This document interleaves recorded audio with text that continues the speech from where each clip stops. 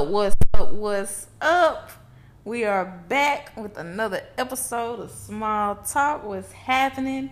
Today we're going to talk about a story that's been in the media for, I want to say, a few weeks now. Not a month yet, but in Dallas, we have a black woman, 24 years old, who was assaulted by a white man named Austin Sheffield. I believe that's his last name. He's 30 years old. He's a Dallas bartender. I'm not going to do this podcast alone. I'm actually joined with someone who's not a stranger to the podcast. We have Texas Rose, who will be joining the conversation today. What's up, Texas Rose? Hey now. How are you? I'm good. So I did let them know already that we were going to be talking about the incident that took place in Dallas with LaDejanique. Am I saying her name right? I believe it's LaDejanique. LaDejanique, thank you. Yeah. Who was assaulted by a bartender who's 30 years old. His name is Austin, like I said. He's a white male. And let's just talk about how this incident transpired. So she was driving. If you're from Dallas, then you know that downtown can be very confusing. Am I lying, Texas? Extremely confusing. I get anxiety at the thought of being in downtown and I'm behind the wheel. Yes. So being in Dallas is confusing. You don't know if you're going down the right way or the wrong way. You don't know if you're driving on the train tracks. I remember one time I was driving on the train tracks and I didn't even realize it. So this woman, she's going down the wrong way of the street. Apparently she notices. She pulls into a parking lot. And she was blocking the parking lot that Austin was trying to get into. Is that what took place, Texas Rose?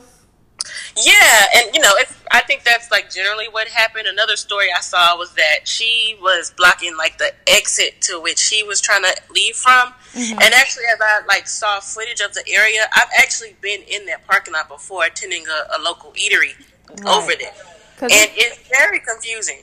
Yeah, it's in Deep Ellum, right? Yeah, you'll think there's two sides. One side is kind of closer to the edge of the street, you're able to get in from both ways, but there's on the other entryway, it's entrance only, and it's you don't know if it's nighttime. That makes it 10 times harder to decipher. So it's very confusing. Okay.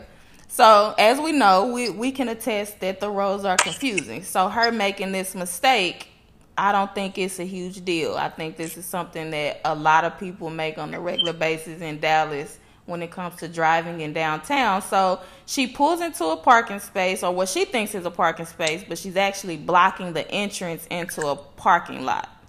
So she didn't notice first, Texas Rose, or did he say something to her for her to move her car? How I've seen and how I've interpreted it to go was that I think she was blocking one of the exits to where he was trying to leave the parking lot, because he's a bartender over there, so he was parked and was trying to. But like I said, there's two spaces where you can enter and exit, and I know a lot of the times there's the issue of people of a certain class feeling entitled. So who's to say he felt entitled enough to get her to move out of the way instead of taking advantage of the entirely other opening that there was where he probably could have. Because it's always an entrance and an exit. It's never just a one way in, one way out. That's a good point. So just want you guys to know before we hop in our conversation, what happened is, like I said, this woman's going down the wrong way of the street, and he's either trying to get in or out, and they get into an altercation. So how this altercation starts is the guy gets upset, they both get out of their vehicles, and were they exchanging words? I've seen a couple of stories, Texas Rose, so I know that you followed this really closely as well. So if you can just brief us on the altercation. Yeah, so from the clips that I saw, it looks like they both were out of the cars. They had a confrontation, and I'm assuming he probably, wanted her to move her car. Mm-hmm. And she strikes me as a person that's going to hold her ground. So she probably was in a defensive mode to hold her ground, and especially being at nighttime, there's a strange male that's obviously overpowering you. You're going to hold your ground. So she probably did just that. And when she probably didn't answer to like how he was expecting or really wanted her to answer, that's probably when things escalated. And from then, it looks like from the video, she pulled out her phone and, threatened to call authorities. And that's when the physicality started to get involved, where he smacks the phone out of her hand. She strikes him, which I don't particularly think was the best decision, in all honesty. But she strikes him, and he decides to have the last strike and strikes her 5 subsequent times from there. And then kicks her phone away from her. So, and that's how it goes. Right. So thank you for briefing us on the story. So that's what took place. So we can definitely hop into the topic of discussion. So Texas Rose, how has it been in Dallas? As far I know, they've been protesting. I know people have been demanding that this man be charged with a hate crime. I know that they were charging him at first, and now they decided to pull back the charges, and they started to charge the victim. I'm going to call her a victim because she is a victim of a hate crime. They charged her, and then it was a thing with the DA that stepped in and took the charges back. Yeah. So first, the climate in Dallas, I would say it's still at a standstill. There have been organized protests since the incident occurred. I know there's an organization called the Next Generation Action Network, the Dallas chapter. The leader, his name is Dominique. He was very swift with his wanting to call to arms. And one thing that I found to be, I don't want to say unjust, but sometimes you just have to be more objective with the cause. They're wanting to boycott and protest the Deep Ellum area as a whole. But you can't really hold that entire area responsible for the actions of one person, because in turn, it actually looks like his former employer denounced his actions as well as fired him. So you can't really denounce an entire area for the actions of one person. That's a great point. But there have been protests for that, and her attorney, his name is Lee Merritt, him along with a lot of other people in the area, they're wanting to, of course, like you said, up those charges. So that it's because he's had a couple of frivolous misdemeanor charges for assault and public intoxication and unlawful handling of a gun without a concealed handgun license. Right. But nothing that's what you would think would have a lot of weight with the amount of beating that he so nothing to this magnitude. Exactly. Okay, got you. I've read a few stories. That's why I love that you're on here to be able to brief us, because I know you're right there. And you've been following it as well. So I read in an article that he called her a stupid nigger. ER. Now, I don't know how true that is. I actually have not come across that at all. I haven't heard of any contact that they've had since the actual issue occurred. Because even when he was released from jail, when reporters wanted to ask him questions, he hadn't made any comments. So I hadn't heard of that. Because this is something that I read that he said to her during their altercation. And so when I read that, I'm like, okay, if those words came out of his mouth, then we know what kind of attitude he has towards the black race. Oh, yeah. Yeah, and there have been, posts that were found from his Facebook from, years ago that were, very, very obvious about his sentiments towards the black race. One from April 1st of 2010, it says, ghetto fat black chick somewhere near Hollywood Boulevard. I will beat your mother effing A-word, you be... Wow. He's aggressive. He's aggressive. Yeah, he's very aggressive. That was from 2010. And not to say that people can't grow from then, but that's not the only post. And that's the excuse, Texas Rose. I'm going to let you continue reading his post because he needs to be exposed with his tweets. Yeah. But that's the excuse I feel like people who have his attitude are given. He was young. No, I've said and done a lot of things when I was young, but I've never said hate towards any race. I've never hated anyone. What that post is pure hate. Yeah.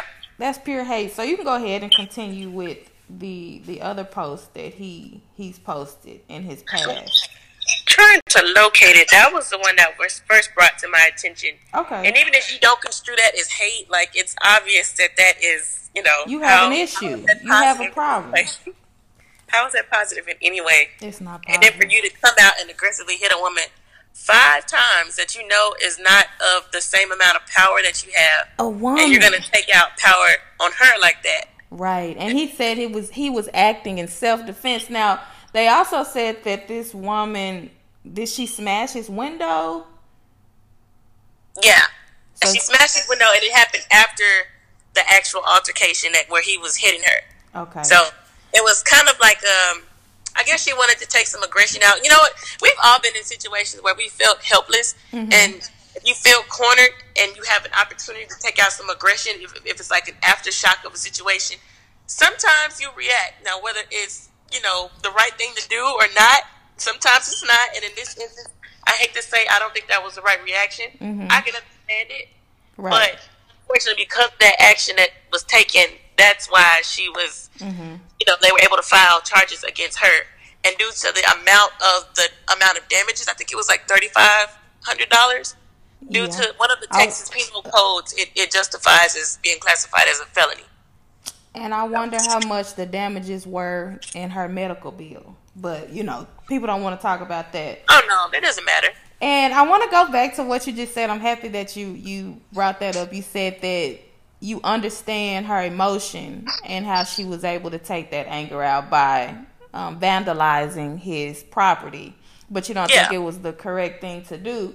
So my thing is with that, Texas Rose, I really get in. I'm not saying anything to your comment, because I agree. Even if I act out on things, that I shouldn't act out on, it's probably not the best thing to do. But I just get so tired of hearing that, because as black people as a whole, it's usually black men that they say are aggressive, but it's spread throughout our entire community at this point. We're all aggressive to other people.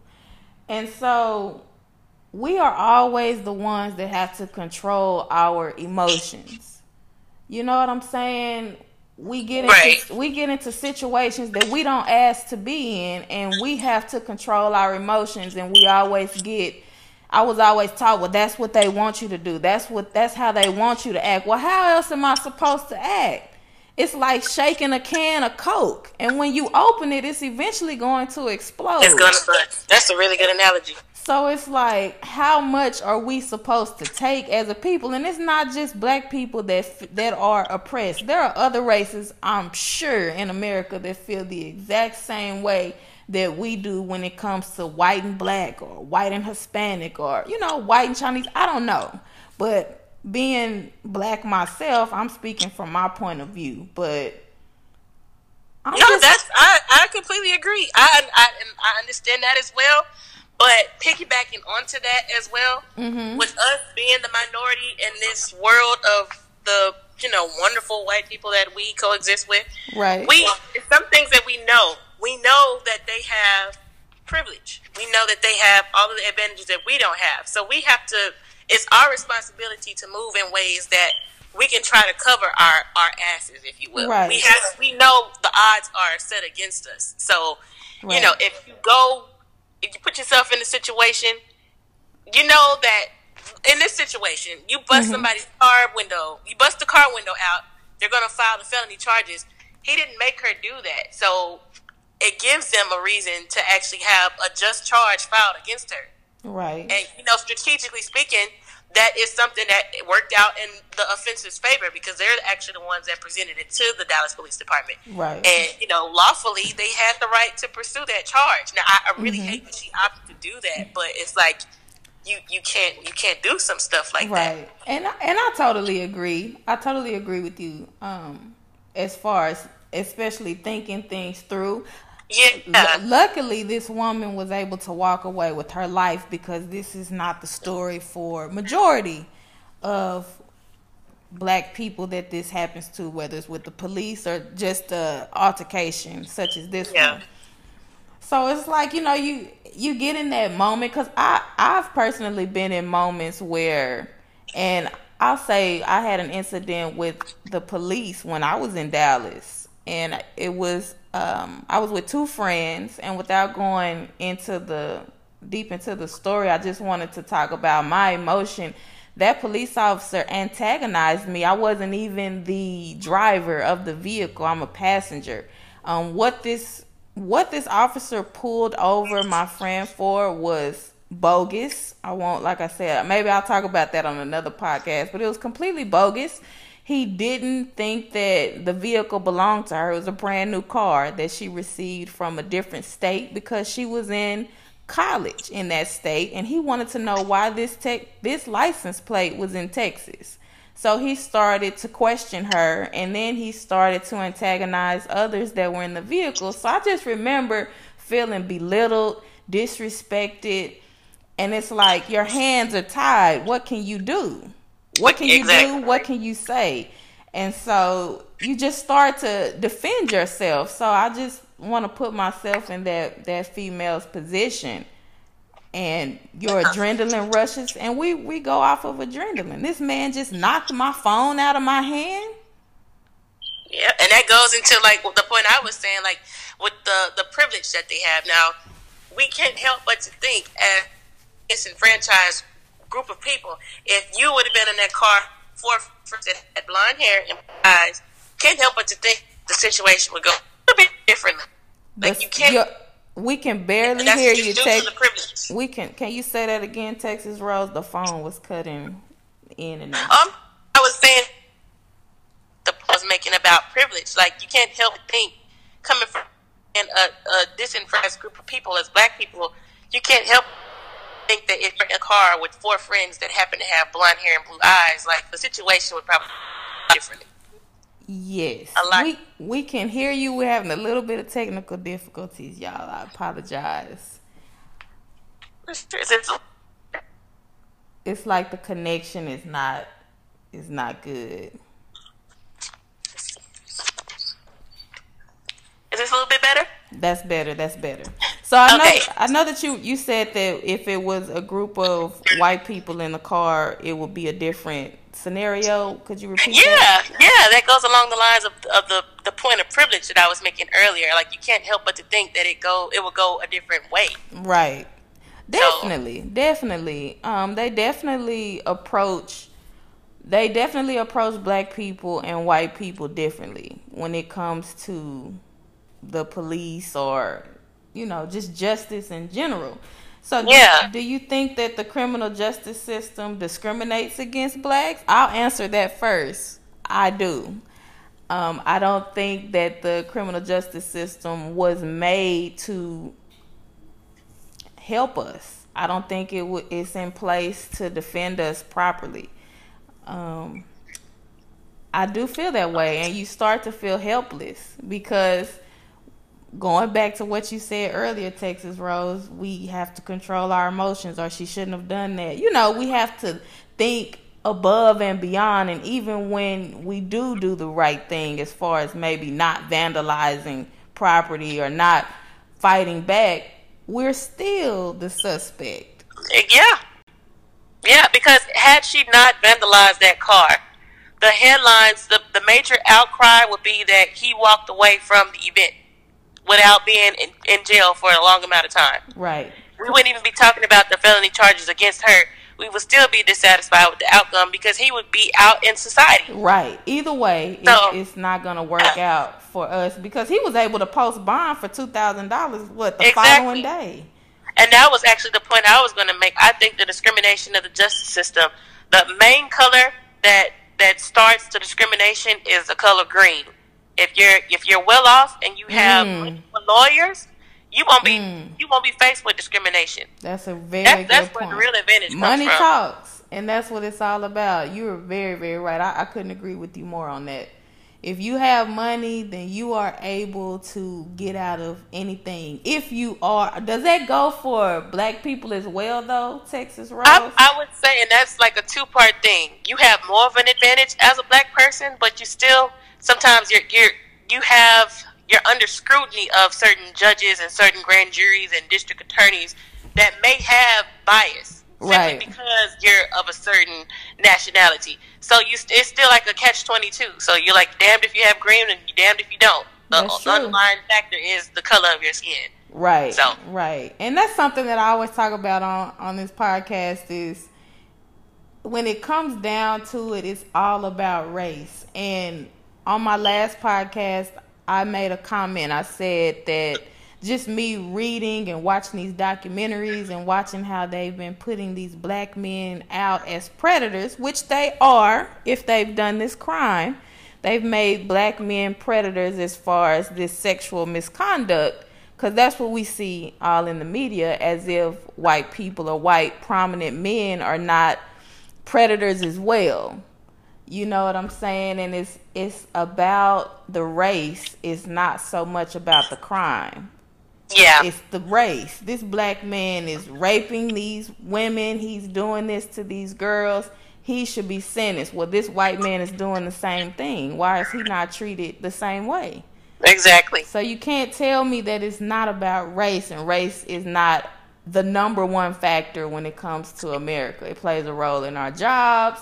It plays a role in our justice system. It plays a role in our credit. It plays a role in everything, because if that was the case, we wouldn't have to fill it out on these applications. You are who you and are. even if you don't do anything, or if you have a white person and a black person that grew up together in the same community, same opportunities, maybe that is a lot more likely to have more of an advantage ground running before the black person due to system. Generational, advantages that were set in place outside of either one of their hands, and that's not fault of that white person. Just due to the history of this nation.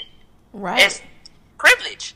Privilege. It's purely privilege. It's privilege, and that's a good point. You're making some really good points today. I love it. Privilege is the number one thing in America that nobody wants to acknowledge, and let's just go ahead and say it. White privilege is the number one thing that nobody wants to acknowledge. And I've had this discussion with, white people before that I'm friends with, where we can have these type of talks. And it's like sometimes they don't see it. They don't see it as white privilege. They see it as working hard. And I'm not saying that white people don't work. Some white people don't work hard to get where they are. But a lot of times, the things that are happening behind the scenes, they would never understand unless they're in that situation. You already have things in place for you, exactly, and they don't understand that. But that's definitely true. White privilege. This man being able to post bond right after beating up a woman. He beat that woman up. That was a woman with a gun in his hand. Yeah, with a gun. And they're actually investigating the level of charge. I saw one report, and they're trying to see how it could be credible to be amplified due to him not having pointed the gun. Just the fact that it was out, they're considering that it may or may not need to be a lesser charge. Like, whether the gun was pointed or not, that lady was justified to say she feared for her life. Right. And there have been several black men who were victims of lethal deadly force simply because they may have thought a gun was in there. Right. Exactly. And those police, you know what they said? They feared for their life. Yep. That's all they have to say is they fear That's for their all life. they have to say. She fears for her life, and this man goes back into society. Yep.